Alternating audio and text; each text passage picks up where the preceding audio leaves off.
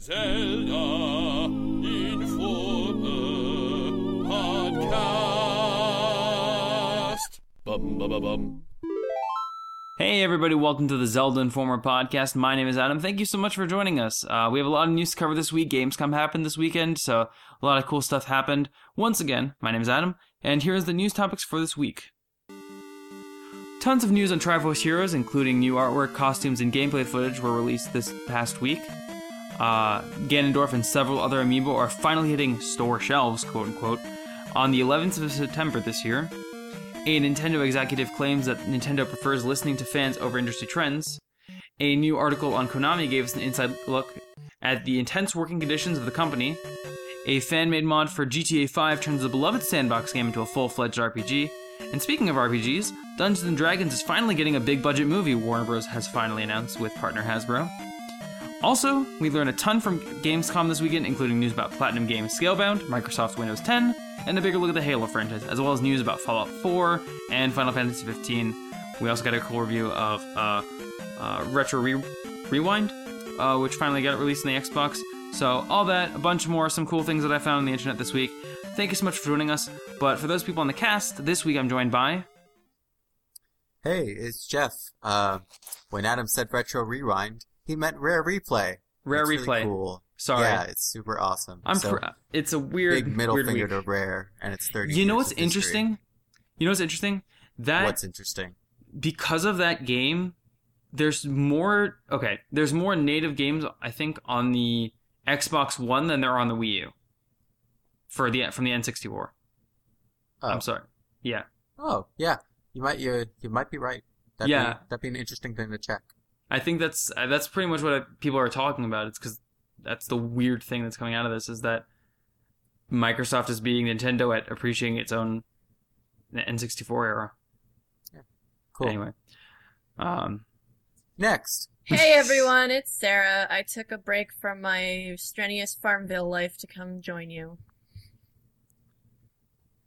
Zelda's kind of like a farm. You don't need an explanation for that one. It just is. Just is. And last but not least, hey everyone, the editor-in-chief is in the house. You can just call me Nate. How's it going? pleasure to have you with us, Nate. What have you guys been playing recently? It's been a while. Oh, by the way, before we start, I want to thank everyone who sent in fan topics these past coming weeks. And I want to thank Brennan and company for that opening theme song. As always, the closing theme for this week, as usual, is Hero of Time remix by Jeesh. I noticed the one week where I forgot to mention that it was Hero of Time remix by Jeesh. Someone actually asked in the comments below. So I apologize about that. My bad. You can find his and a bunch of our Twitters down below if you want to follow us on social media. All the articles that we're going to be talking about this week, anything we mention, should be down below. And if you have any of your own topics, theme song submissions, or anything like that, send that to us at zeldainformerpodcast@gmail.com. Once again, that's zeldainformerpodcast@gmail.com. All right. So, yeah. What have you guys been playing this week? I've been playing a lot of Dirty Bomb. I've heard a lot of good things about that game. Like, I heard a really big Counter-Strike player has been, like, advocating for that game. He said he switched over it from Counter-Strike. To me, I have no idea what that game is. Yeah, so I've never heard of it. I'm like, Dirty Bomb? Is that Dirty something Bomb. Sexual? someone got me into it, and Don't make it weird. I'm someone who didn't really get Sarah, into can you explain what it is? Yes, I'm trying to right now. So I Okay. didn't really get into Counter-Strike. It was not my cup of tea. But to me, it's like Counter-Strike and Team Fortress had like a one-night stand, and then Team Fortress got pregnant, and then Counter-Strike was like, well, I'm pro-life, so you can't abort it, and then they had this baby, and it's called Dirty Bomb. And It's a lot of backstory. yeah, there's a lot of backstory. So, Dirty Bomb is a first-person shooter, team-based, where you play a mercenary that goes into the underground wastelands of London in a post-apocalyptic world. And you're either attacking, which means you're completing objectives, or defending, which means you're bringing on the pain of the people who are trying to complete objectives. Okay. And Very cool. it's a lot of fun. I mean, the mercs, they're very, like, they range. You've got, the combat medic, you've got your sniper, you've got, you know, your war tank, your rhino, like, they're all, really fun to play. and there's something for everyone. So if you're more of a sniper, there's a sniper class. If you're more of a backstabby kind of person, there's a phantom. What you said about sniper, that kind of reminded me, because Splatoon recently added a machine gun to its weapon arsenal, and to me, I was excited not because of the machine gun itself, but because of what it did to another weapon unintentionally, which is to make the sniper rifle an invaluable weapon to have on your team. And I thought that was really cool. So for those of you who play... snipers were already pretty popular. But the thing is that they didn't have something that they needed to counter. Like, now you need a sniper to take out the machine gunner. I mean, there are some pretty fast ones. There's the aerospray rigs. Those are some of my favorites and are really, really good in the regular mode,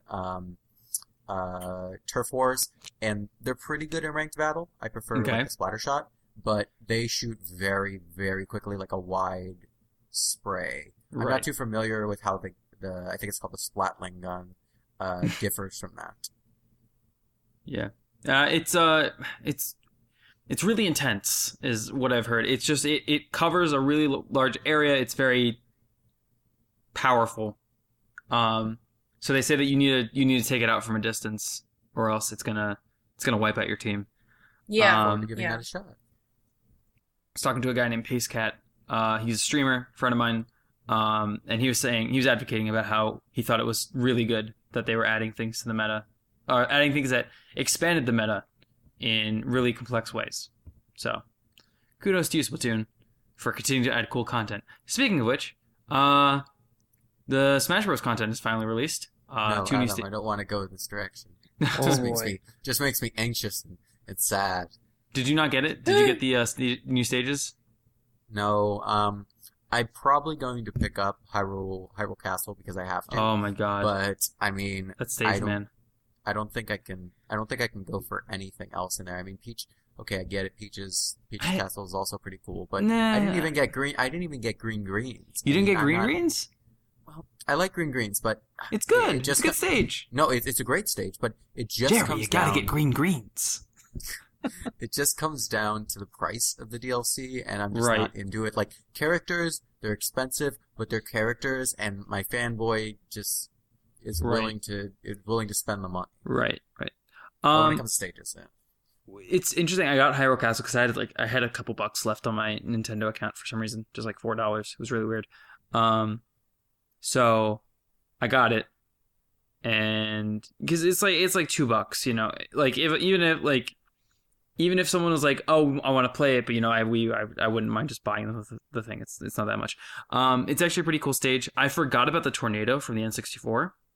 So, Adam, how dare you? It's I don't know how I forgot, because that thing is a monster.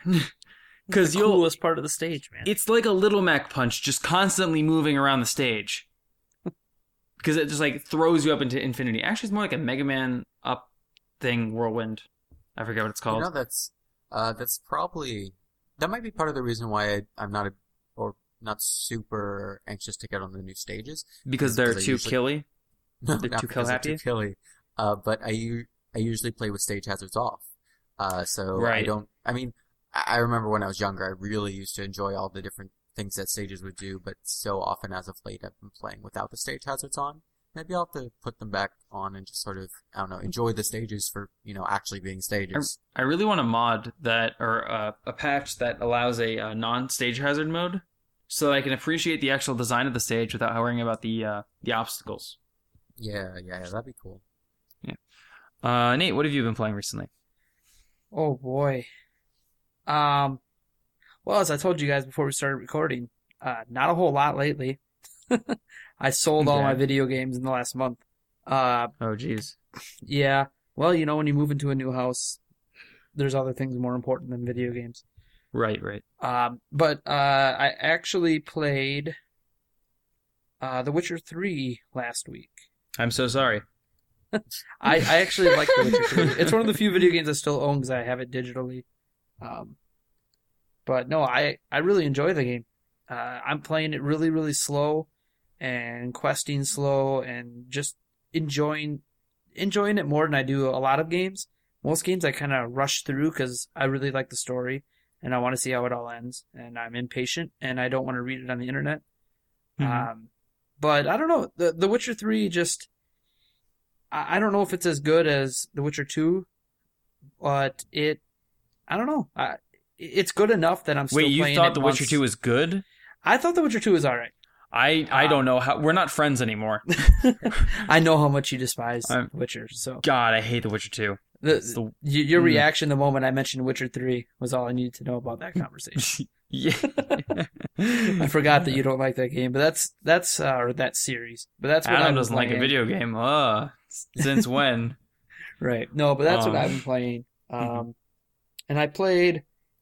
Oh, man, what did I play the other day? Oh, the Wind Waker HD, because I have that digital. Okay. But I've beaten that so many times now that I don't want to say it's less entertaining. It's just not as entertaining, I guess. I don't know another way to put it, as it used to be. Right. What about you, Jeff? Not much. I moved out of my old place, and I'm kind of in transition between, moving out because my semester's ending. Mm-hmm. So I'm staying with a friend, so I don't have my Wii U with me. I do have my 3DS with me, but I haven't even been playing that because end of the semester is busy. But before I moved out, I was playing Kingdom Hearts still. Kingdom Hearts 2.5 Final Remix, like I was telling you guys last time I was here. And I've been having a lot of fun with it. It's a great game. I had gotten up to the very end of it before I stopped playing, and I felt pretty good about that because I was playing on critical mode, and it always feels good to get to the end of it. It feels good to make yourself cry. It feels good to just lose on a boss over and over because one hit will kill you. It's great. Hearing that blaring siren when you get way too close to low health, it's so annoying. Somehow it's worse than the one in Zelda. I mean, if you're asking me which one I prefer, it's probably the Zelda one. I don't know why, but they made it. It's still very annoying, but it's slightly more pleasant. It's because in Zelda you don't hear it as much, honestly, in comparison to the Kingdom Hearts. Like every time you get hit in Kingdom Hearts, it's like stop. Yeah, I think you're right. Especially when you're playing on critical mode, it literally takes a hit or two from almost any enemy in the game, especially towards the end where you're fighting a bunch of bosses. It just happens so quickly, and it's actually kind of a good motivating factor because it makes me want to get my health back. So I end up using Kiraga, a potion or whatever very quickly. Mm-hmm. I was recently playing a game called Fibbage. It's like cabbage. Yeah. It's like it's a cool party game, where basically they introduce like a fact, but they leave like a blank in it. Like, in 1890s, there was a U.S. patent filed for a mustache blank, and everybody has to enter a fake like answer for it. And you get points based on who believed your lie and if you got the right answer. So, like, you put like a mustache groomer or a mustache comb, and people click on that and they lose points, but you knew the right answer was mustache guard because that's what it actually was, and you get points. So it's a fun game to play and mess with your friends. You can play with up to 8 people, which makes it really hard to tell what's real and what's not. But yeah, this is a fun game that I played. You can play it. Only one person needs to get it. Everyone else can play it with their smartphone. So it's cool if you want to host. And with Windows 10 now, you can do it over Skype and stuff with the streaming. Which, by the way, Windows 10, a lot of people have been saying really good things about. So if you're thinking about getting it, I think it's a good idea. I think it's worth the jump if you don't need certain like programs or things like that aren't yet available on Windows 10. It's amazing. Yeah, Microsoft Edge surprised me. That was probably. Did you try it out? I gave it a try because Chrome wasn't keeping up, and I don't know if that's a result of switching to 10. Because that's been happening more and more often to me. So I have this problem. I have this really weird problem on my MacBook where every like couple of hours, Chrome will just crash completely. No warning, no like message or anything. It'll just like completely shut down. And that's strange. I had no problems with Chrome until I was using the Windows 10 preview, and it was very obvious in the preview that they did not want you using Chrome. They wanted you using it was called Spartan at the time. And which is a cooler name. It's a way cooler name. And I liked it because it had a different symbol. So, like, Microsoft Edge looks like Internet Explorer in the symbol. I don't like that. I like the name Microsoft Edge. Yes, I just don't like the logo. but it's, I don't know. The logo's okay. really dumb. Well, it's Internet Explorer without, it's missing some of the E. Yeah. That's what makes it weird. I thought they wanted to separate from the Internet Explorer brand. You'd think, but then... Edge. Yeah. But yeah, no, it's... I like it a lot more than all the Internet Explorer stuff. Because I used it a lot when it was Spartan. My Chrome issues went away when they had the retail release of Windows 10, and I upgraded to that. So I don't know what they did, but Chrome has been fine for me ever since. But no, that Microsoft Edge, I was really surprised. It does load certain things faster than Chrome, and that kind of shocked me. I don't know if I trust it enough to use it as my main browser yet, but it piqued my interest. Yeah, same here. And Windows 10 in general is just awesome. My computer runs way faster than it did when I was running Windows 8. So. And the good thing is that they made it so easy to transfer back and forth. Like if you try Windows 10 and you don't like it, they made it super easy, and they put in like a thing to let you transition back to Windows 7. Downgrading is super easy now. It's super safe. It's worth a try if you're willing to spend the time on it. It takes you back to 7? Yeah, it'll downgrade you back to 7. Yeah, you can deversion. Oh wow. Yeah, it's actually, I think it's company first. And it's free. So is. Like there's no loss for you. It's a very, very comfortable situation for consumers. I think it's very smart of Microsoft to do it, especially when they're trying to push a new operating system on people. It's even smarter when you consider that, unlike all other operating systems, this is supposed to be the last version of Windows, mainline version. So it's like they're just trying to get as many people using it as they can now. They don't want it to be like a Windows 8 or like a Vista, where, yeah, you have some people who use it, but no one really accepts it, and everyone's still on the prior version. Right, you want to make this something that people are willing to jump onto. You want to make this popular. Yeah, and you want to make it the definitive version of everything they've ever done. Well, that's interesting. I was watching the Gamescom conference because I was helping Amnesia report on it, and for Microsoft, that is. And it was very interesting because huge emphasis on Windows 10 and Xbox One compatibility. And there's some good stuff in there. I like some of it. I mean, I don't have an Xbox One, but I appreciate the features that they're going for with that. I think it's great. I mean, I'm not usually one to like play favorites, but I think Microsoft has been making all the right moves lately. Other than making Solitaire a premium membership thing, what's going on there, Microsoft? You had me. You almost had me, but you dropped the ball. You dropped the ball. Solitaire should be like that free thing because everyone plays it at work. Yeah. How am I supposed to avoid doing articles for Nate if I can't play Solitaire? So that explains where you've been. Uh-oh. Yeah, that's the go-to. Gotta go, guys. Solitaire. Speaking of listening to people, listening to your fans, did you guys see that recent article about the Nintendo VP of Sales saying that Nintendo prefers to listen to fans over following industry trends? Yeah, I copy-edited that article. You did? No, okay. Oh, well, if you're talking about the one that they published on Gamnesia, then yeah. Yeah. That's Josephine. She's one of my junior editors. I looked at that and I was like, really? What do you mean? Like you don't believe it? I don't think it's wrong totally. I think that yes, Nintendo definitely follows people's opinions more than trends, but I think they don't really follow people's opinions as much as they do what they want to do. So it's kind of like agree. What? I totally agree. It's a weird sort of comparison. It's like, do you eat apples or carrots more? And it's like, I'm allergic to both, so I don't really eat either. You know, it's not really a good comparison. It's not really a good definer of what you like and what you don't, or what you like to do. I think my immediate cynical response is to say, okay, there's still damage controlling from E3. Because the big reaction from E3 was like, are you even paying attention to your fan base, Nintendo? You didn't fix the Amiibo problem. We got Triforce Heroes instead of Zelda news. Zelda U news. Triforce Heroes it's been a hard time for them as a company. I think like recently it's been a lot of stress at Nintendo. But I mean, it's kind of balancing out. I mean, Splatoon is Right. phenomenal success. Everybody really loves it. There's so much positivity around it. And now that the big update is out, Right. people have a lot less to complain about in terms of content limitations. Right. And then even like probably the most weird thing from the past week is Animal Crossing Happy Home Designer released in Japan, and it just destroyed the sales charts. Oh my God! Really? Yeah, Yeah. it sold over 500,000. Did you And hear? it doubled the sales of the 3DS XL in Japan. Oh wow. Yeah. Did you hear about because Nintendo keeps wanting to make the Amiibo situation worse somehow.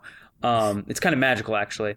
I push for them to keep going and see how monstrous they can make this toy brand idea. No, man, it's magic. It's kind of magic. amazing. I think it's kind of like something to appreciate at this point. Like I've stopped hating it and I've started to just think it's amazing. Those cards that they made of Amiibo to try and make the whole process a lot easier. Cards are Animal easier to Crossing produce. ones. What? The Animal Crossing ones. Yeah. Guess what? They're gonna have variations. Yeah, isn't there? I believe not only Because, are there variations. What? Oh, I believe there's about 400 of them. Yeah. I think that was the number. And Yeah. you get cards in a 6-pack. Random with one 6-packs. A random 6-pack with one special rare card. So, I mean, in Japan, someone pointed out that in Japan they come in 3-packs and you get one special card. And someone was like, "Wow, that's so great! In America, you get 6 cards per pack." And then someone pointed out, "Well, no, that means for every 6 cards you get in America, you only get one special card." So they're really getting more special Yeah. cards per pack. Yeah. But it's probably priced cheaper as a result. It's probably evened out in terms of price. Yeah, but it's ridiculous. Yeah, it's super ridiculous. Yeah, it's I kind of funny understand because now they made because like the card idea. I'm sorry, Nate. I promise I won't interrupt you again. I Just will. I want to throw this one thing out there. I just think it's kind of ridiculous because the idea of the cards was to make it easier for people to get these things without having to worry about shortages. But now with the variations, now there's going to be a bunch of people buying more packs than they were before, even though they were going to buy hundreds of packs because they're going to try to get all 400 cards. And so now they made the situation a lot worse. But yeah, Nate, you were going to say. Yeah. So when I first saw that news about Nintendo listens to their fans, I thought it was sarcasm. Mm-hmm. Not just because of what they did at E3, but even like Splatoon, that's this big success story. That was a result of them not listening to fans. That was them doing what they want to do. And, you could argue maybe it's them making new IP, but they did that with Codename Steam as well.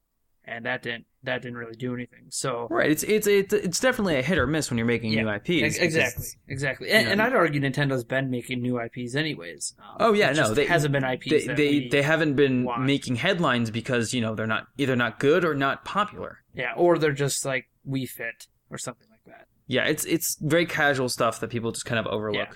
So when I'm reading the news and I'm like, I understand that in some regards they do listen. I think the producer of the Zelda series listens a little bit.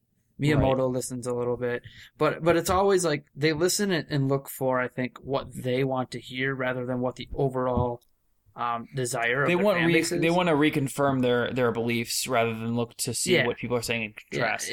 Which is like the Wii U itself, like the fact that they thought a gamepad was like this great idea and was going to sell because of tablets. It was kind of, are you listening to your fan base? It's almost the opposite of what their fan base wants. I do enjoy the gamepad. I know there's a lot of negative. Oh, I love the around gamepad. No, but I think what the part that I agree with most is that they have been ignoring people when it comes to the Wii U, just because like at the beginning they were like they announced it, no one understood it, and Nintendo was like, "No, it's great, let's keep going, everything's fine, it's gonna be just like the Wii, just like the Wii, and that's what everybody heard. Yeah, it was really weird because it's almost like Nintendo took that Wii reaction and thought, well, it'll be the same for with Wii U, and like, no, everybody got the Wii. Like, okay, you showed it off with Wii Sports, and people, it was a tennis racket in your hand, it was a golf club in your hand, it was a bowling ball in your hand. Like, it made sense. And the Wii U, like, we have this gamepad. We're not showing anything you can do with this gamepad that matters. but Mm-hmm. it's a gamepad, and there's a console somewhere in the background that's like 4 pixels wide. But Right. we're not going to, if you think about the Wii reveal, and ironically, this came up after the sad passing of the Nintendo's president. I was watching some tribute videos, and one of the videos was him unveiling the Wii, and that was unveiled with the console pulling it out of his coat pocket. Yeah, the Wiimote is great and everything, and probably the big selling point, but it was advertised first as a console, second as here's this cool control method, and they went the complete opposite with the Wii U, and it's like they misunderstood the success of the Wii. The thing that kind of bit them on that one is that because they introduced the controller first, people thought it was an add-on. Oh, totally. They focused on the controller. It wasn't too much. It just that they did it first. It was every piece of marketing. It was the gamepad. You look at the box for the Wii U. It's the giant gamepad in front, console on the back. Mm-hmm. It's just really weird marketing. And when you look at Nintendo listening to their fans, I guess we'll see with the NX. That's kind of the big hardware. I think people that have given the Wii U a chance really like the gamepad, and people that don't know it, they just don't know how to feel on it. Yeah. And I understand some concerns. There are people that, a couple friends I had that tried holding the gamepad, and it was just too big for their hands. And I get that. I have big hands, so it's great for me. Right. I love the gamepad. Yeah, for me, I have like kind of medium-sized hands. It's very comfortable. I find it incredibly comfortable, and the screen being so close, it feels like my reaction time is a lot better. I actually do prefer to play Smash on it sometimes because I feel like I do play better. Yeah. Than even I do on some controllers. Yep. Just because like there's no especially in a big room when the TV's far away because they put like 300 feet between you and the TV, and it's like, what's going on in this room? It's like a weirdly long living room, and you're just like, this is how you play games. Yeah. And I was thinking about Nintendo's attitude about listening to fans, and I started wondering if Amiibo is what they feel like is, because Amiibo's a huge success. I think they recently announced they've sold almost 15 million of them in their financial report. Also, to add to that, this was something that almost went under my radar, but in their CSSR report, company something standards report, there's something in there about a big focus on Amiibo going forward, and which is totally unsurprising, totally. But it's scary. It's scary. Right. I don't want more chibi robos as adorable as they are. I want to just make a quick point, and I'm going to kind of lead in something else with this. Wait, I want to say one more thing on the fan response too. Sure. Yeah, I just wanted to kind of sort through Amiibo, but yeah, that's fine. Go for it. I was just going to say, it's very interesting because one of the things that Nintendo put out, I think some odd months ago, was the idea that they don't do traditional advertising, and they try to save money on advertising, something like that. Like they don't believe in regular advertising. However, Splatoon was super heavily advertised. They had big events. They had a truck going through the United States all summer. They have a truck going through somewhere right now. I think it's France, but I'm not sure. And it's unmarked. It has nothing on it or in it. It's just a truck. And it somehow is helping sales. I don't know how. It just is. There's a sign for free candy in the window. There is no candy in the truck, and there's nothing in the truck. So like people just like walk in and then walk out and are just confused. It's weird. It's a weird truck. But then they go buy Splatoon, and we're left wondering how did that happen? We don't know. It just works. Yeah, but I mean, Splatoon already has a 15% attach rate, at least, and that's insane. What do you mean by attach rate? Attach rate is how what percentage of people who own the console also own the game. Assumedly speaking, there's some assumptions in there, like maybe you bought 2 consoles, maybe one broke. Maybe Splatoon broke. Maybe you bought 5 Splatoon so nobody else could have it from your store. There's various reasons, there's ups and downs. But there's also people maybe someone bought one and they just kind of share it between the two of them because neither of them play games enough that it's like a big deal. Exactly. But basically 1.5 million copies of Splatoon have been sold, or about that. And the Wii U passed 10 million sales. So approximately speaking, 14-15% Wii U owners have Splatoon, which is, again, crazy for an IP. And again, Nintendo advertised the heck out of it, despite the fact that they say they don't want to advertise these things. Yeah, that's what really what was weird about Splatoon is they put all this effort in advertising after talking about how that advertising doesn't Oh, it was work absurd. anymore. It was, like, it was but it's absurd. clearly working.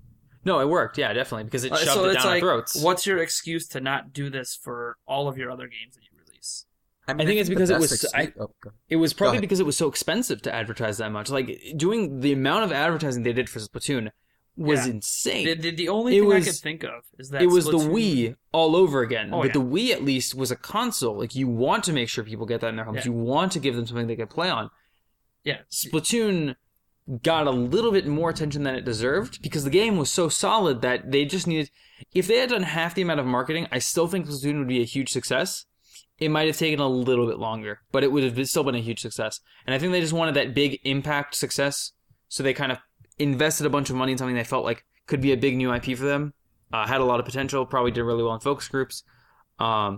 So that's kind of like my opinion on the whole like advertising. But I think one of the, or probably what Nintendo's thinking, and they might have even said this in whatever the quote that I'm remembering from a few months back.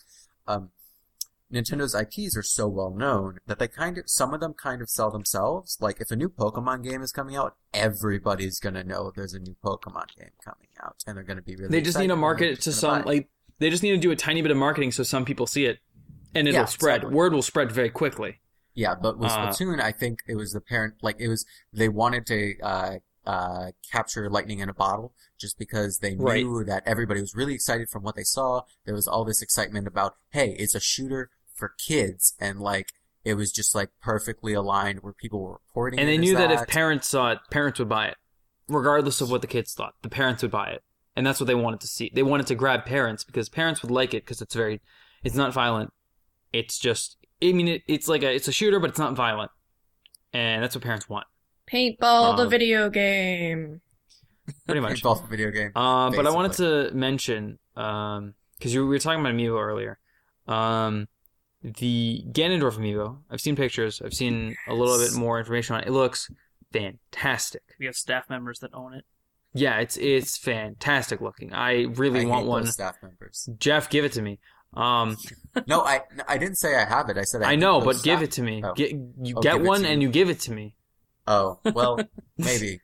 I am planning on going this Saturday to GameStop and pre-ordering the Retro 3-pack that they're selling because Nintendo is sneaky and they understand. I was thinking about it and I was like, this Retro 3-pack is genius. The chances that someone really wants Rob, Duck Hunt, and Game & Watch are pretty low, but the chances that they want one of those really badly is pretty high. So they just mashed them all together, called it Retro, and it's just gonna. It's a way to sell thrice the amount of Amiibo in a 30 amount of time. Marketing. Yay! Yeah, but Ganondorf looks great. Yeah, and I just wanted to mention because Ganondorf, like that's the only thing about Zelda really that I'm gonna be mentioning in particular this week, and not because I don't care about the artwork, I don't care about the Let's Play things, because we did our own Let's Plays of Zelda of the Triforce Heroes demo at E3. Go watch those on YouTube. Link will be down below. I'm in them. Jeff's in them. Zion's in them. Rodney's in them. Lovable people. So Fui on whatever else they have over there. You should watch that video anyway. It's probably interesting. They're probably funnier. But anyway, the artwork, see for yourself. See the costumes for yourself. I want you guys to get your own opinions, digest, and in the comments below, I would love to hear your opinions on what you think of the new costumes, the new artwork, what you think it means, where you think it's going, any ideas for new costumes that you may have, things that you may want to see with new costumes, Triforce Heroes. I think it'd be a fun little thing you can do in the comments below. I'm really hoping to see I really love to see what some people think those costumes that are like on the costume rack. That the ones or that the heels could on the barely ground? see. Yeah. I saw the heels on the on top of the thing on the left side of the picture, yep. and I was like, is that just a thing, or are we going heels? Yeah, I hope so. Because he's not wearing them in the Zelda dress. So. Yay, shoe customization. But there's two more things that I really wanted to talk about this week. Both of them kind of straying a little bit away from Nintendo. No. Not that like news-wise. Yeah. I want to talk more about because I've been looking at the companies and Microsoft is on a definite high note right now, recovering and doing really well, much more popular with fans. Nintendo is recovering. They've had a lot of really tragic things happen lately, and a lot of people misunderstanding what they meant with like games and their E3 and the tragedy of Mr. Iwata passing. But they're fighting on, and they're really they're really making the best of the situation. I'm still waiting for the next Nintendo Direct because I don't know. In some ways, I feel like it's not back to normal. It's hard. Nintendo Direct. Yeah, I'm sure it's hard for them to do that. It's also weird because since he passed, until Gamescom, we really haven't heard much from Nintendo outside of like this is his funeral, and I understand that they've been busy. They've been very busy because it's a lot of internal meetings. I'm waiting to get back to normal, and whether that normal means Nintendo Directs, right, or whether that normal just means they finally release some press releases again, right, for games. I don't know. It's just I'm waiting for normalcy to return. Right. I don't think it's there yet. But no, not at all. But I think it's definitely like I definitely applaud them for how they're doing, how they're handling it, because they're really focusing on it. They're really trying to get back to their own feet, and they went at their own pace. It was fine. Like They had a plan. It's almost like they must have already known. They had a contingency plan in case something happened. Because like Miyamoto and Takada or Taya, I can't even pronounce his name. Are getting old. Takeda, yeah, they like immediately took over running the company. So it was like, oh, okay, well, they had some action in store in case it happened. Right. Yeah. And I mean, the two of them are pretty old, so it's not like they aren't thinking about these sort of things possibly happening. Aren't they both older than Iwata was? Yeah, definitely. Yes. Miyamoto's way older than Iwata. Iwata was actually like the youngest member of the board. So. Yeah, he was 50. It was crazy. But I wanted to say, in comparison, companies like Sony are in a really bad spot lately. Not only say that? For a lot of reasons, actually. Not only just outside of gaming, their movie front is terrible. Genuinely awful. But I think Sony said a while ago that they were actually going to pull back and try to really focus on video games just because PS4 is a monster. Well, no, I mean that sort of thing really hit them hard financially because they're the only studio that hasn't had a big blockbuster hit yet. Jurassic World. Depends. Alone, Bloodborne sold pretty well. And that was I mean in terms of movies, which is is a very big money making system for a lot of these studios, for a lot of these companies. Just ask Disney. Yeah, definitely. But a lot of Sony, not Sony exclusive IPs, but rather Sony based IPs, especially like Metal Gear Solid, are in a really shaky spot. A lot of them seem to be leaving or just kind of fizzling out. I feel like Sony of any of the three is kind of dealing with a lot of hard times. I think that and I want to hear your opinions on this. Do you think that Sony is falling behind? Do you think that they, as a company, are kind of they're kind of in last place of the three? What? I really like this conversation. All right. So I've been to anyone who would listen. I've been talking about Sony kind of since E3 because I figured E3 was really going to tell us what's up with Sony and what's going on in their gaming division, which obviously the PlayStation 4 is selling like gangbusters. So their PlayStation brand is as strong as it's ever been. Maybe the PS2 era was a little bit stronger, but the PS2 era was phenomenally strong. Yeah, and the PS4 era is going great, but I think that might be also more because of the follies of their competition, more so than what they necessarily did. Right, but because I said this back in 2013 when they announced the console, is that everything they did to hype up their machine was basically not making any changes from what they were already doing.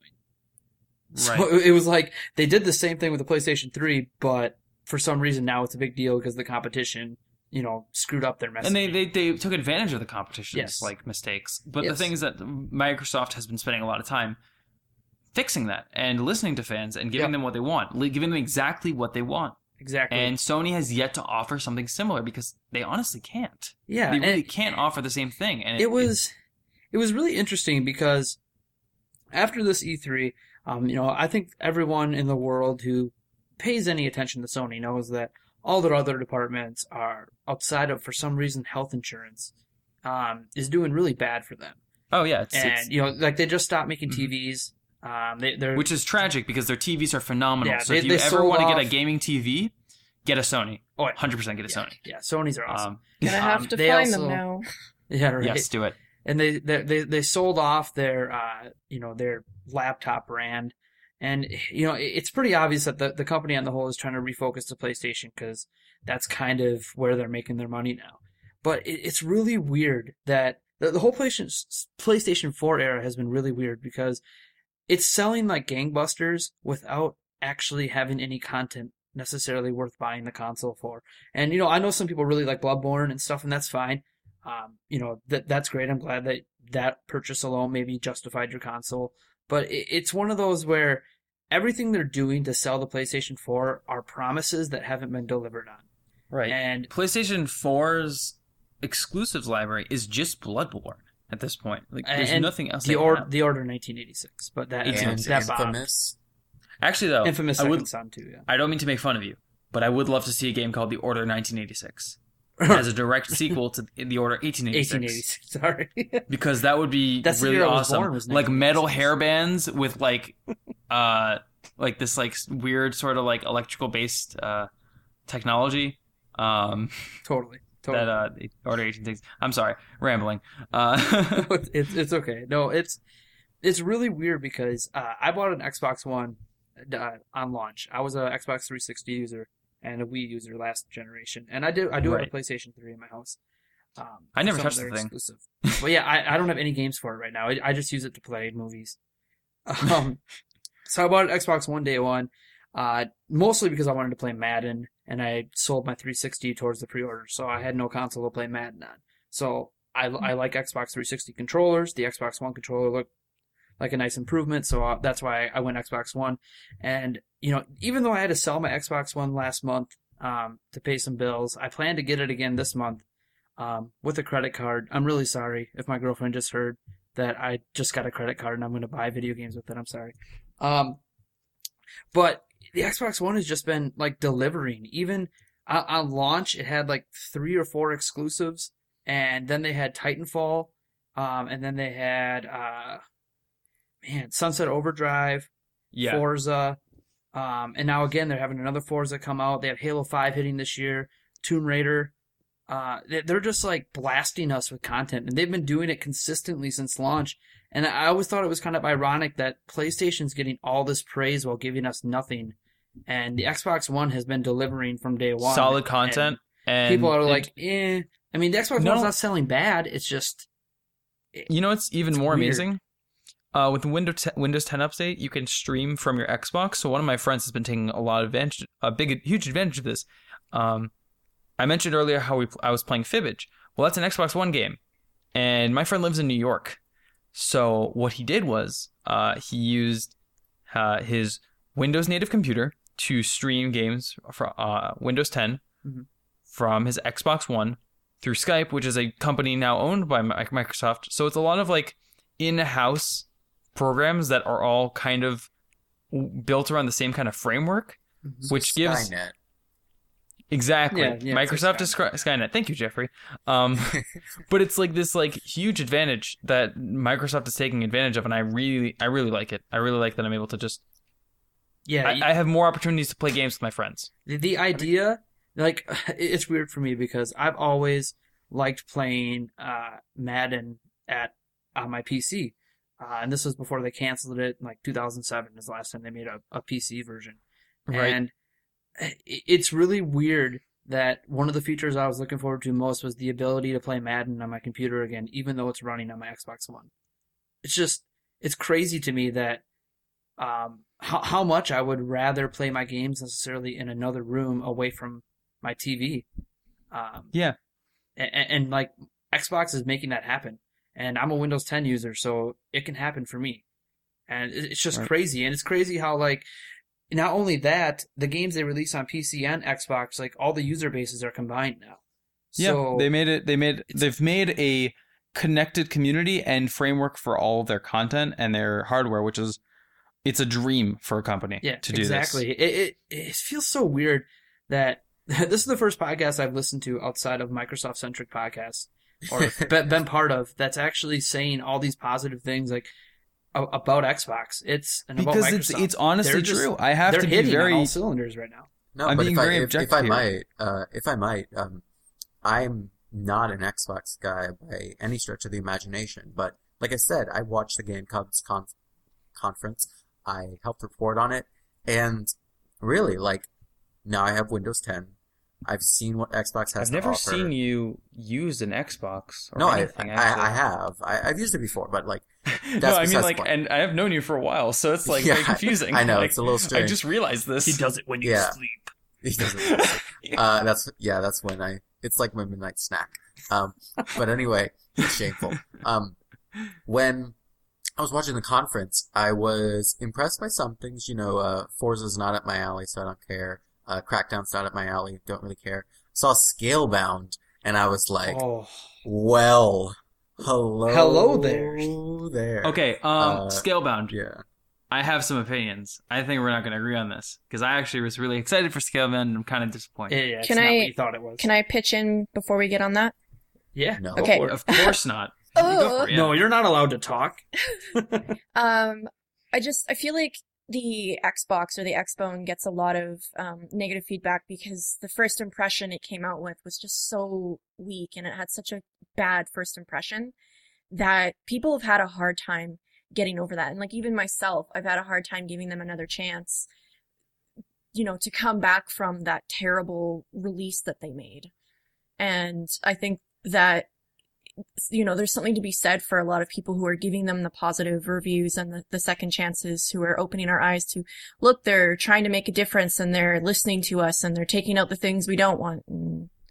Yeah, well, basically what happened is Phil Spencer took over, and it's been Microsoft's A game with gaming since he took over. And obviously people like me who bought into Xbox knew this when it happened because of his background at Microsoft. Right. But it was one of those that people who had negative vibes were like, yeah, okay, so he's into gaming. Well, whatever. He's just going to keep pushing TV and keep pushing this and keep pushing that. And sure, their TV functionality is still there and it's well supported, but games and gamers have been at the front of their messaging for over a year now. So it's I'm glad that like you, Sarah, are actually starting to kind of come around and realize, you know what?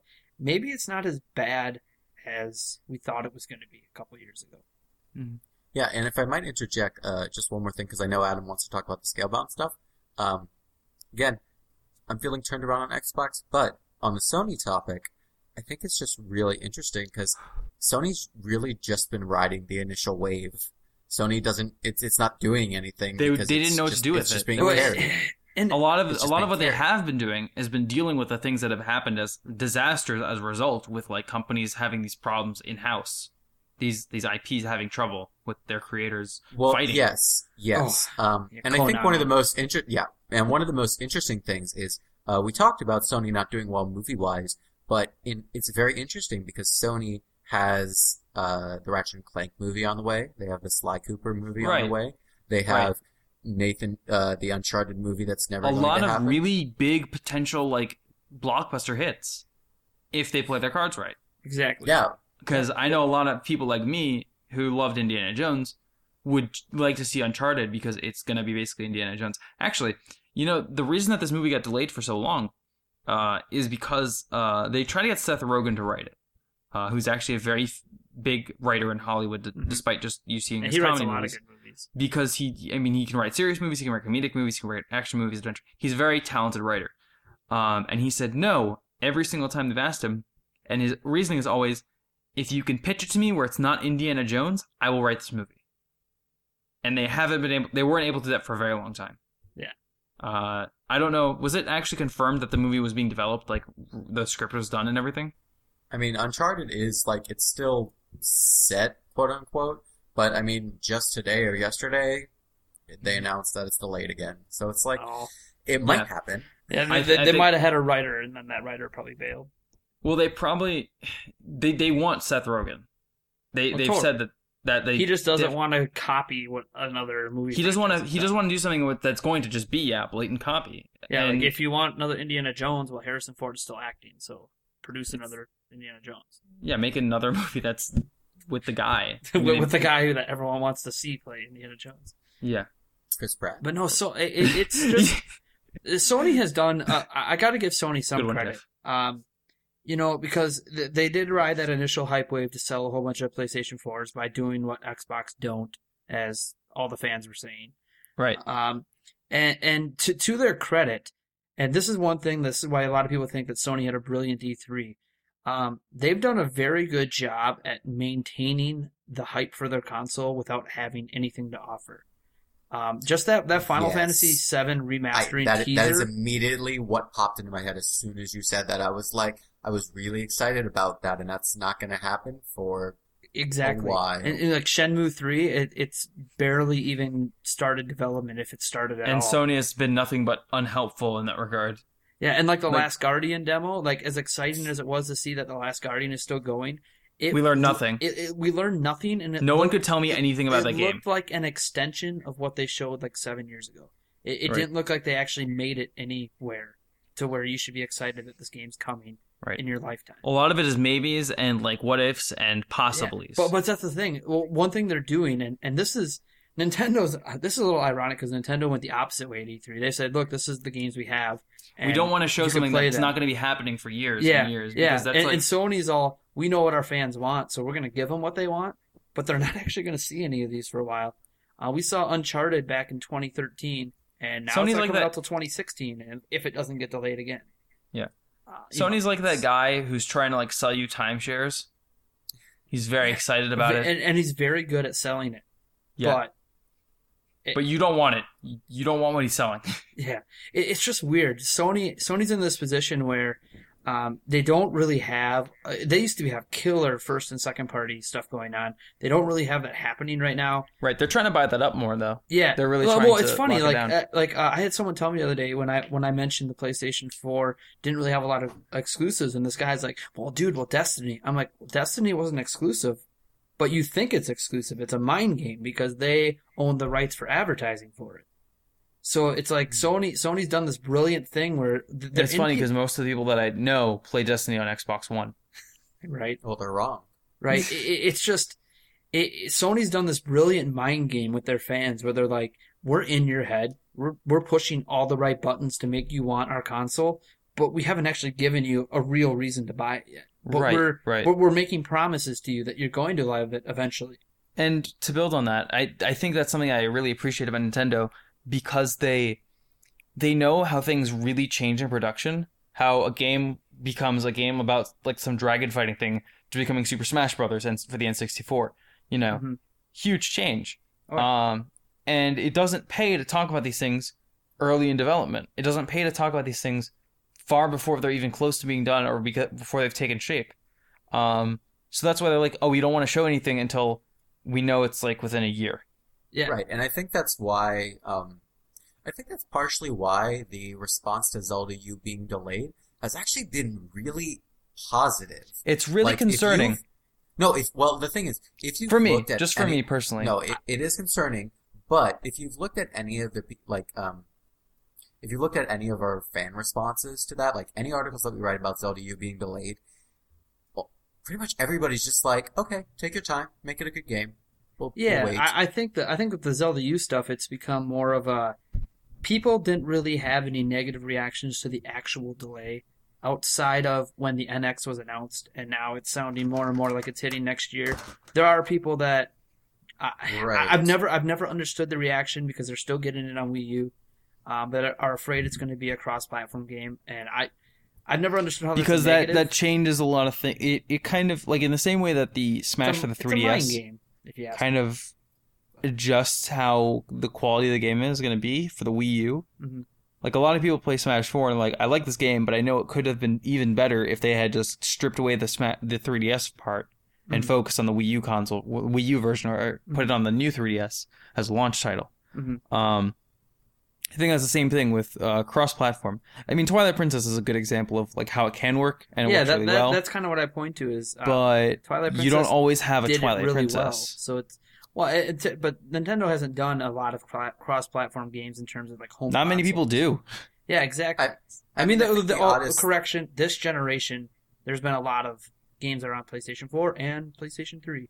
Yeah, because that's like they're trying to like move the market into it slowly, Right. but like Yeah. before that, It was really you didn't see things. PlayStation 3 and PlayStation 2 versions of games very often. Yeah, but one of the strange things about the possibility of Zelda U on as a cross release thing, I feel like we'll get back to Scalebound eventually, but whatever.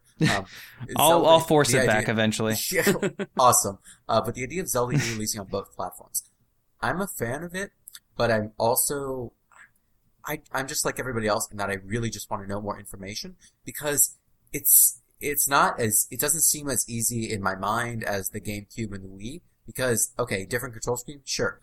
But you're talking about the Wii U and its gamepad and all that, and unless the NX is going to keep the gamepad, which I find highly unlikely. I really don't think highly unlikely. Super unlikely, going to do that.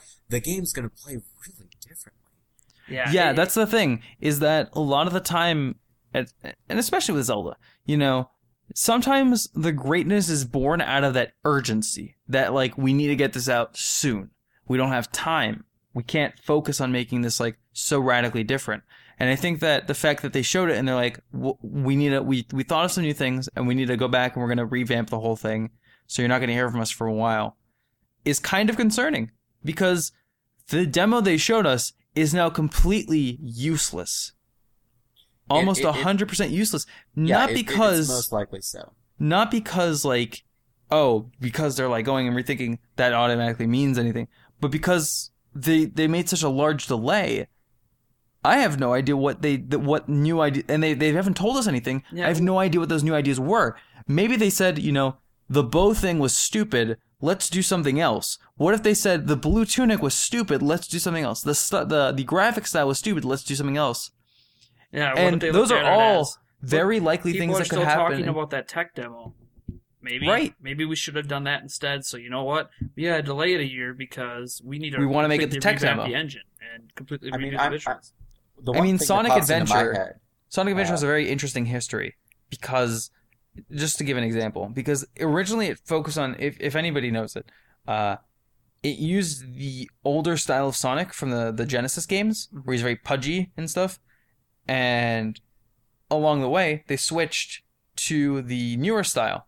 With the, like lanky. Slimmer, more what? Lanky. Yeah.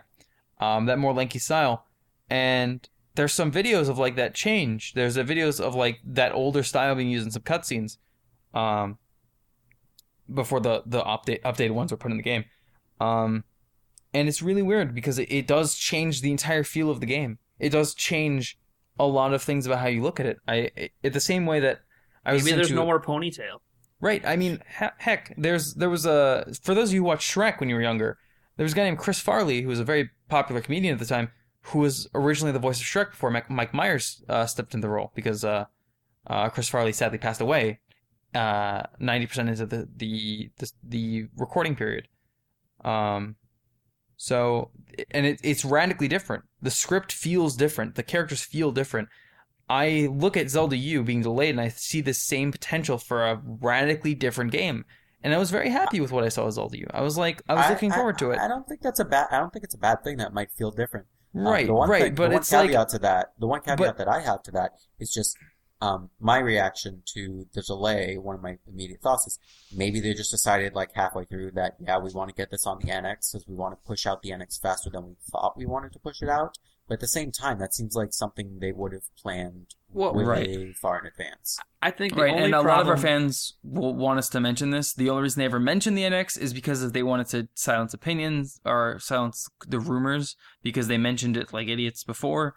Well, not badly. Not badly, but like it was a good intended mention. It was a good intended mention, but it kind of cursed them.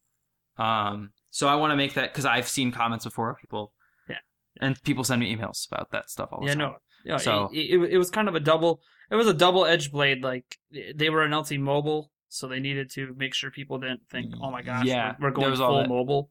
Right. But at the same time, it's like, oh, now that we know this platform's getting announced next year and might release next year, it's like, right. Well, what's being replaced? Is it Wii U? Is it 3DS? Is it both? What games are getting moved? Like it's kind of dominated the Nintendo conversation.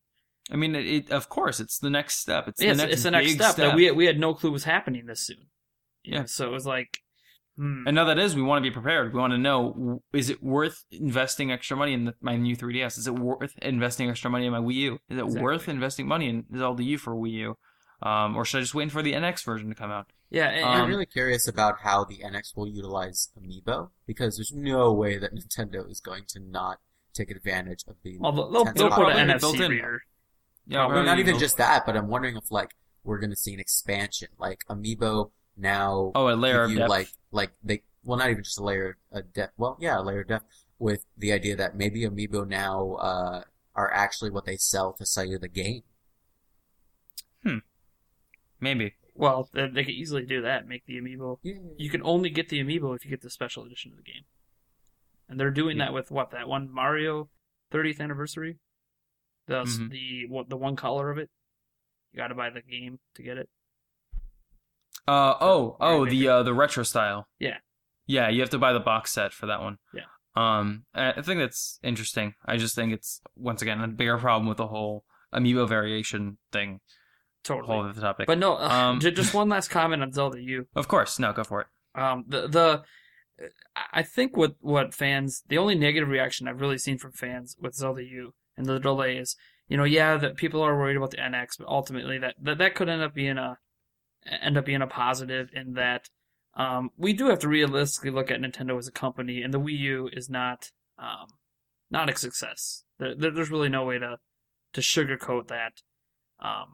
It's just not a success. It'll be appreciated with time. It'll be it's the Dreamcast. It'll be a Dreamcast. It's appreciated by people that actually will go back and look at it. Yeah. But right now, it's not the time where it's going to shine. So, in some ways, I understand like some people's fear that it goes to NX, but really, it's probably only a positive for NX. I mean, Twilight Princess really helped the Wii connect with the Nintendo fan base, because Wii Sports wasn't selling us, but Twilight Princess, a month before it comes to the GameCube, that sold us. But incentive to buy.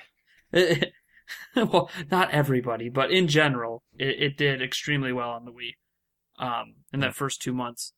But my main point was that I haven't even said yet. Jeez, is that fans seem more upset that we're not seeing the game for so long. So, like you were talking, Adam, about all the changes that could be happening, and Jeff mentioned maybe we're just not seeing it because maybe they want to relaunch the reveal of the game on the NX, which is a total possibility. But it's one of those that you showed us the game twice last year. Unless it's a visual style change, it's kind of like, are you telling me you can't show me anything about the game? Right. Like, Uncharted was showed in 2013, but that doesn't mean they didn't stop talking and showing Uncharted the last couple of years. So it's just really weird that, like, Nintendo started the hype train, and then they're like, you know what? Yeah, it's delayed, but we're not even going to give you anything for that delay. We're not going to give you new screenshots, new trailers to kind of say sorry for the delay, but here, take a look. Or give you like understanding of how the development cycle is going. Like, yeah, like working hard. It's just so weird, and what makes it worse? It's a lost opportunity. Yeah, to really connect with fans. To give us this is I think what really set people off is it's not at E3. They stuck to it and said it wasn't going to be at E3. But you know what they said at E3? We have new footage ready to be shown. Why are you saying this when you just told people it's not going to be at the show, and now you're telling us that you have stuff you could show us, but you're just choosing not to? It's like, what's going on in your mind where you are you playing with us? Or... Like, yeah, they're doing the opposite of Sony. Sony's like building on their fans and giving them what they want and playing with their minds and making this PlayStation 4 sound like this great thing. And Nintendo's taking Zelda U and being like, yeah, we have what you want, but you can't have it. And they're not explaining why. Yeah, it's like there's no reason, like you've already revealed the game. There's no reason not to show us unless it is a drastic change. But why would you have footage ready to show if it's a drastic change? Right. Tell us why you can't show it to us or show it to us. That's the only two options. Don't even tell us. My thing was, or don't tell us that it exists. Exactly. Don't by saying it exists kind of just upsets your fans even more. It's just a tease. You have no understanding of your fan base if you think, oh, we're not going to show up, or we're going to tell you we could have shown it. No, what? That's just weird. It always upset me, and I think a lot of other fans are pretty upset about it too. I mean, it wouldn't be as strange if, again, going back to what Nate pointed out, they showed it twice. That's extraordinarily unusual for Nintendo. Like twice in 1 year at really big events, showing actual, well, the first time wasn't game footage, but going so far as to show potential gaming footage in December and then completely doing a 360 and backing away from showing anything, that's so unusual because Nintendo usually doesn't let anything slip until a game's like right. They don't need to do. They don't need to do Super Smash Brothers 4 where they were showing off the game as a I'm sorry, yeah, 4. They were showing off the game. They were building it up, hyping it up, constantly with like different. They don't need to do that. I'm just asking for a little bit of information every once in a while. Say, give me information that says like, Aonuma is working on this idea that he's had, and it's based on this concept. Or even if you don't want to give me even that much, say that Aonuma is like, he'll occasionally come out and say like, we're working very hard in this game. We have some really exciting things we want to do. We thought that this was cool. We, give just some connection. Give a little bit. Anything. Like even if you're just telling us, like what if you just want to give away one of your supposedly copious amount of ideas. They were talking about back when it was revealed, right before they showed the footage, how we're changing some of the traditional stuff we do as Zelda. Like, even if you just told us that, just something, one of your ideas that's going into the game, even if you don't want to extrapolate, but just give us something, I guess, to chew on, to talk about, to speculate about until you're ready to actually show us something substantial. And what's really weird with Zelda U, and they haven't done this for any other Zelda game. I don't even know if they've done this for any other game. We've seen gameplay, we've seen a teaser, we have not seen any direct feed gameplay, and we have not seen a trailer. It's really weird. We don't have any screenshots. Yeah, the screenshots were all just images from their teaser. Like, right. It's weird. Like, why? We have no screenshots, we have no interviews, we have no direct feed footage, so no one can even see it, compare the gameplay to the teaser to see, was that teaser just in-engine or is that actually what the game really looks like that? Well, we can't know because it's off-screen footage. And at the same time, a trailer. What Zelda game has not been revealed with a trailer? I can't even think of one. Yeah. So it's really weird that how they've been handling the game, and people are hyped for it because it's the first Zelda game in HD. It's on Zelda U. It's on the Wii U and everything, and people are excited because it's Zelda, but it's like, you're handling this really, really weird, and then you're just gonna yank the cord and not give us anything at all, and it's just right. I don't understand. They're like trying to. They're doing their best to kill this game. I feel like it's really weird. Mm-hmm. I don't know. This is one area where I wish they were more like Sony, where Sony showed off their games years ahead of time, and the only thing to Sony's credit is they continue to show those games over the years. And Nintendo's kind of like, oh, we went too early with this. Sorry. Well, we're not going to give you anything now. Like, I think that's partly on the fans' fault. The fan reaction, where they were like, "Don't worry, take your time," was the worst thing that we ever did as a fan base. Well, no, that was the response when we found out it was delayed. Right. No, that's what I mean. Is that people were angry because we got the announcement that it was going to be delayed and it wasn't going to be at E3 in the same video. And people positively reacted to the delay. They're like, okay, cool. It's their first HD Zelda game. They're giving them the benefit of the doubt because other Zelda games have been delayed. So, but that's the issue. They didn't push them to say no. Give us something. Well, they did. That's the E3 problem. That's the E3 problem. There was not one positive reaction to it's not going to be at E3. Everyone's like, wait a second. So you're delaying it, but you're not going to show up at E3 with the game, even though that's still months away. Tell me, in months from now, you can't show us anything. Twilight Princess got delayed, and we got to see it at E3 anyways. So It's like, you showed it twice last year? You obviously have the ability to show it again if you want. They killed the possible hype. Yeah, exactly. I think they kind of and everyone was mad about it. Yeah, everyone's like, "Oh, we're still excited." I'm like, yeah, but I think that's what this boils down to, is that they kind of killed Zelda U. Exactly. In a strange, very quiet way, they just silently got rid of Zelda U. Yeah, I think it just needs to be Zelda U just needs to become the Goku of Zelda games. You kill it off, but it keeps coming back. Yeah. Comes back and it's just so much stronger. Yeah, it's one of those. The only logic, and I was talking about this with Colin McIsaac, the editor-in-chief at Gamnesia the other day, that the only logic I can find behind this, because they're doing their best to make people not want this game or make them forget about it, is that they really want this to be an NX launch title, and they're going to make some drastic changes to it, and they do not want to show it off until they show off the NX.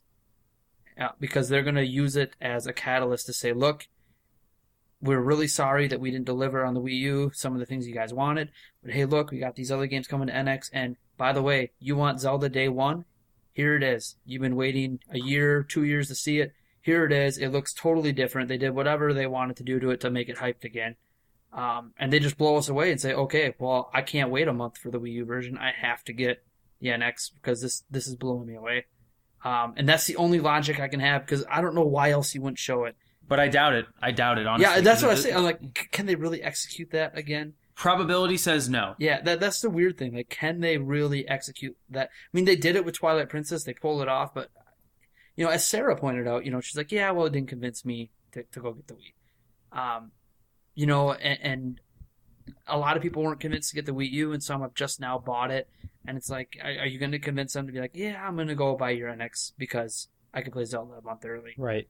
And all this waiting game and this showing the game and not showing it, I'm just going to forgive you for it and buy your new platform. I don't, especially since the Wii U, you can get it for $200. It'll probably even be cheaper next year when the NX comes out. So it's like, or the year after. Yeah, or the year after. I just don't know.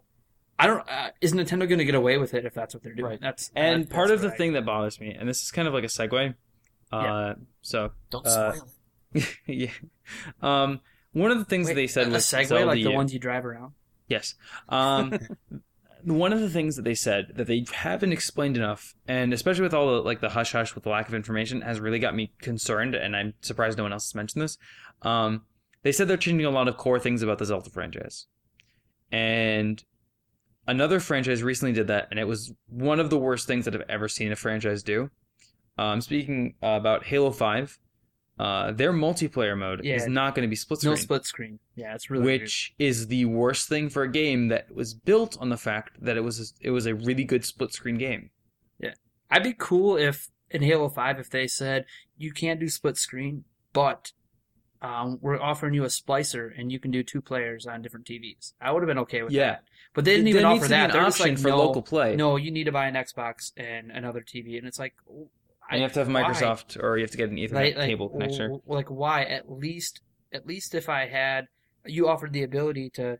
I guess it's still a split screen, but it's not really because each person has their own. Well, the TV, point of it is that system. they said that they wanted to make it so that the Xbox One could focus on giving the best graphical performance it could, which I understand. But people aren't playing Halo for that. No, they're not. It's like they're playing it.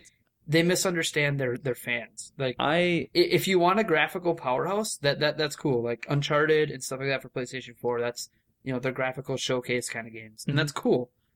They're single player experiences, so that makes a lot of sense that those would be your graphical. They're demos of your. But multiplayer games aren't supposed to be graphical powerhouses. They're supposed to be highly compatible for multiplayer. They can look nice. That's not nice. Yes. But they should focus on the things that are important, which is the gameplay. Exactly.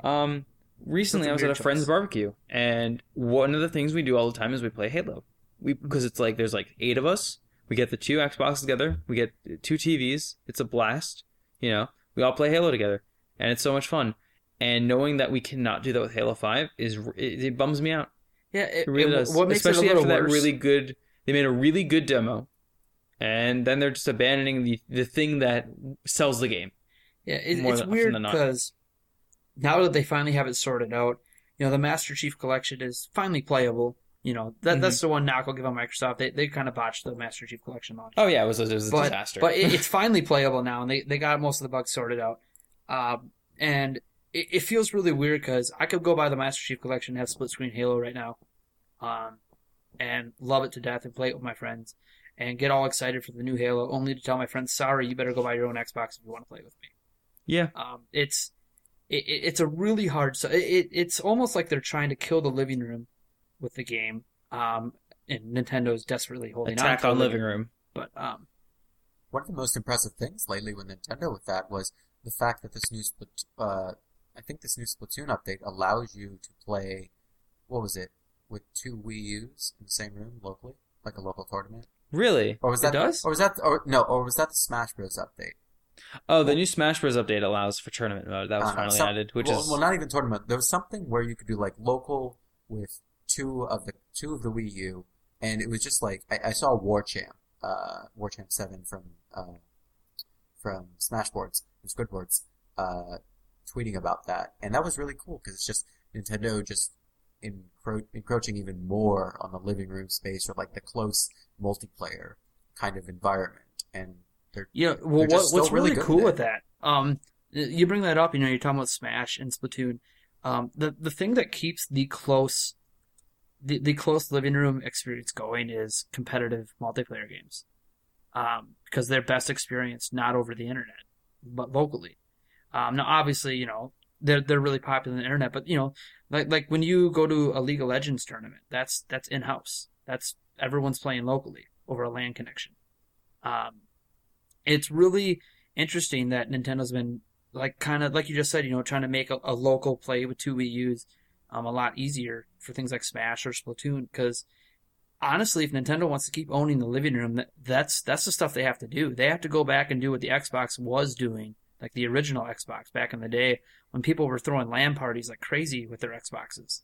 Because that stuff's highly popular. All you gotta do is look at all the success of like Dota and all that stuff. Like that's, if you're gonna maintain your living room presence, you gotta release the games that are capable of the living room and the hardware that makes it capable. That's why I know we're trying to move a little bit away from Nintendo, but that's kind of what excites me for the NX is that's going to be affirmation of the direction they're going. They're either going to go and try to really dominate that living room experience because everyone else is moving away from it, or they're going to try to become like everybody else, or they're going to do something totally weird and give us the boomerang controller that was supposed to be the PlayStation 3 controller, just because they can, and sell us a system for $100 that plays TV. Wonderful. I have no idea. Can never predict Nintendo. That in the days of predicting Nintendo, I think I'm trying to move past them. I love that Nintendo has been one of those companies to just really keep to the living room and want us to sit together and play together and, have friendship destroying games with each other. And I love that because to me, gaming online, it's fun, but it's different. And I would rather it's disjointed. I'd rather have my friends come over and pick up controllers and play together. And exactly. I feel like there has been such a lack of good games for that. Like, it's like, okay, let's play Smash Brothers or Mario Party. What else? Smash Brothers or Mario Party. Totally. Well, like the only game Legends does a good job of that, and I spoke about that last time I was on. Yeah. And also, Splatoon's getting better at it, but at the same, I say that because of the private matchmaking, but again, they don't have much for local, living room. But I think that might just be more of a Wii U limitation at this point. That's what I'm getting out of it. Right. Like it can't, the way the game is can't physically handle 2 people doing it at the same time online. But again, that could be fixed with the NX, so who knows? Well, hopefully we'll see. There's one more thing I want to talk about because we're getting close to that time. We're going to have to wrap up. Scalebound? A little bit sure. What? Scalebound. Actually, I guess 2 things then, because there's something I really want to talk about. Because Scalebound, I have to have this conversation with Jeff eventually. So either this week or maybe next week we'll have it if we can't fit it in. Sit me down and tell me that I'm wrong. No, I want to have this discussion with you because I think it's actually pretty interesting. I really want to talk about Scalebound, so can't wait for that. All right. I guess we'll do both. I'll deal with it. No, it's okay. If we don't have time, it is what it is. I just want to bring this up really quickly. Sure. Did you guys see that article on Konami's working editions? Yeah. I wrote that article. You wrote it? Well, I wrote the one for Game Music. Yeah. Can you, for those that haven't read it, can you give them kind of a rundown of everything? Because I think that you there's this Japanese publication called Nikkei, or Nikkei, Nikkei, and they came out with a report that seemed to confirm some rumors about Konami's working conditions and even add some new things that we had never heard before. Among them being Konami's workstations, for example, Production Unit 8, which used to be Kojima Productions, is not connected to like external internet. When they're in the office, it's only internal, so they it's you're at work and you're at work and there's no other thing, which isn't the most bad thing. Getting a little worse, we have security cameras in the hallway that aren't there for security. They're just there to monitor what employees are doing. And lots of people are leaving. Lots. The creator of Love Plus, which is a very big series for the PS Vita, I believe, very big in Japan, left the company already. And then even past that, the development of Suikoden has been halted, which is a RPG franchise which I really love, despite its massive failures in the past couple of years. Email address. Email with outsiders is done with a randomized email address that is changed regularly. Lunch breaks. Not quite. Okay. People who have to deal with people outside the company, for example, PR people, they have a more permanent company address, but the rest of them have their email addresses like randomly assigned and changed every few months for some reason. And it's extremely strange. And then the last thing is the weirdest one, where the lunch break thing. The lunch break thing is, I almost forgot about that one. Yeah, that that's why. Super weird. If you want to cover that one. Lunch breaks are apparently you go to lunch, but you are regulated with a time card and everything. And it kind of leads into the next thing that Jeff is probably going to bring up. But if you take too much time at lunch, you're outed. And yeah, they announce your name throughout the company. It's like a public shaming. Yeah. And the last thing I was actually thinking about, which is worse than this, is like game developers can get demoted and just deemed useless. Like they get deemed useless and they get put on security guard jobs, or assembly line work. Yeah, and not to say anything bad about those jobs, but you're talking about like people who are like really good game designers, and then you just can you imagine if someone's at Nintendo was like, you know what, Miyamoto, you're doing nothing this week. Today you're a janitor. Go scrub the fitness clubs. Yeah, it's like zero respect for the history of developers. And again, this is all reported, or these are all allegations. We don't have confirmation, but they haven't commented on it, and I don't see them commenting on this. I don't. There's no. If there's any truth to it, there's nothing they can comment that's going to make them look good. Yeah. Their best way to handle this is to probably just ignore it. But it's really weird, because as you read it back, I'm thinking, okay, when I worked at McDonald's, what did my employer do? So like you're talking about like monitored lunch breaks. Well, I had monitored lunch breaks. Difference was I got warnings before I got fired. Right. To an extent, like like a lunch break with a time limit, that's fine. That's something that everyone has. But the way that they handled it they were very intense about it. And then on top of that, the public shaming. The shaming thing is humiliating, especially in a country where that means so much more than. Yeah, I mean, it kind of makes more sense in Japan just because it's more of a community/group oriented culture. Mm-hmm. So it kind of makes a little more sense that it's more about like you let the team down, everybody's going to know what you did. Kind of thing. Right. Well, there's only really two things in the report that bugged me. Because a lot of the other stuff, I'm like, okay, well, one, it's a different culture, and two, having security cameras to monitor your own employees, that's not unheard of. It's weird, but it's not unheard of. Yeah, like there's companies that do that, especially companies that have to deal with cash and stuff. They always have to monitor their employees. As an example, at McDonald's, there's a camera right on me at the register, not on the people outside. It's on me, making sure I don't steal money. But so that's really bugged me. There was two things. The shaming, I was like, maybe that's a Japan thing. I have no idea. That might be totally normal when an employee's like, I wouldn't know. But the two things were, one, it can't be normal to demote a high level programmer to basically a no college. Not just programmer. Yeah, creators, well, not just anyone. Just anyone. IP creators and producers. Yeah, basically anyone.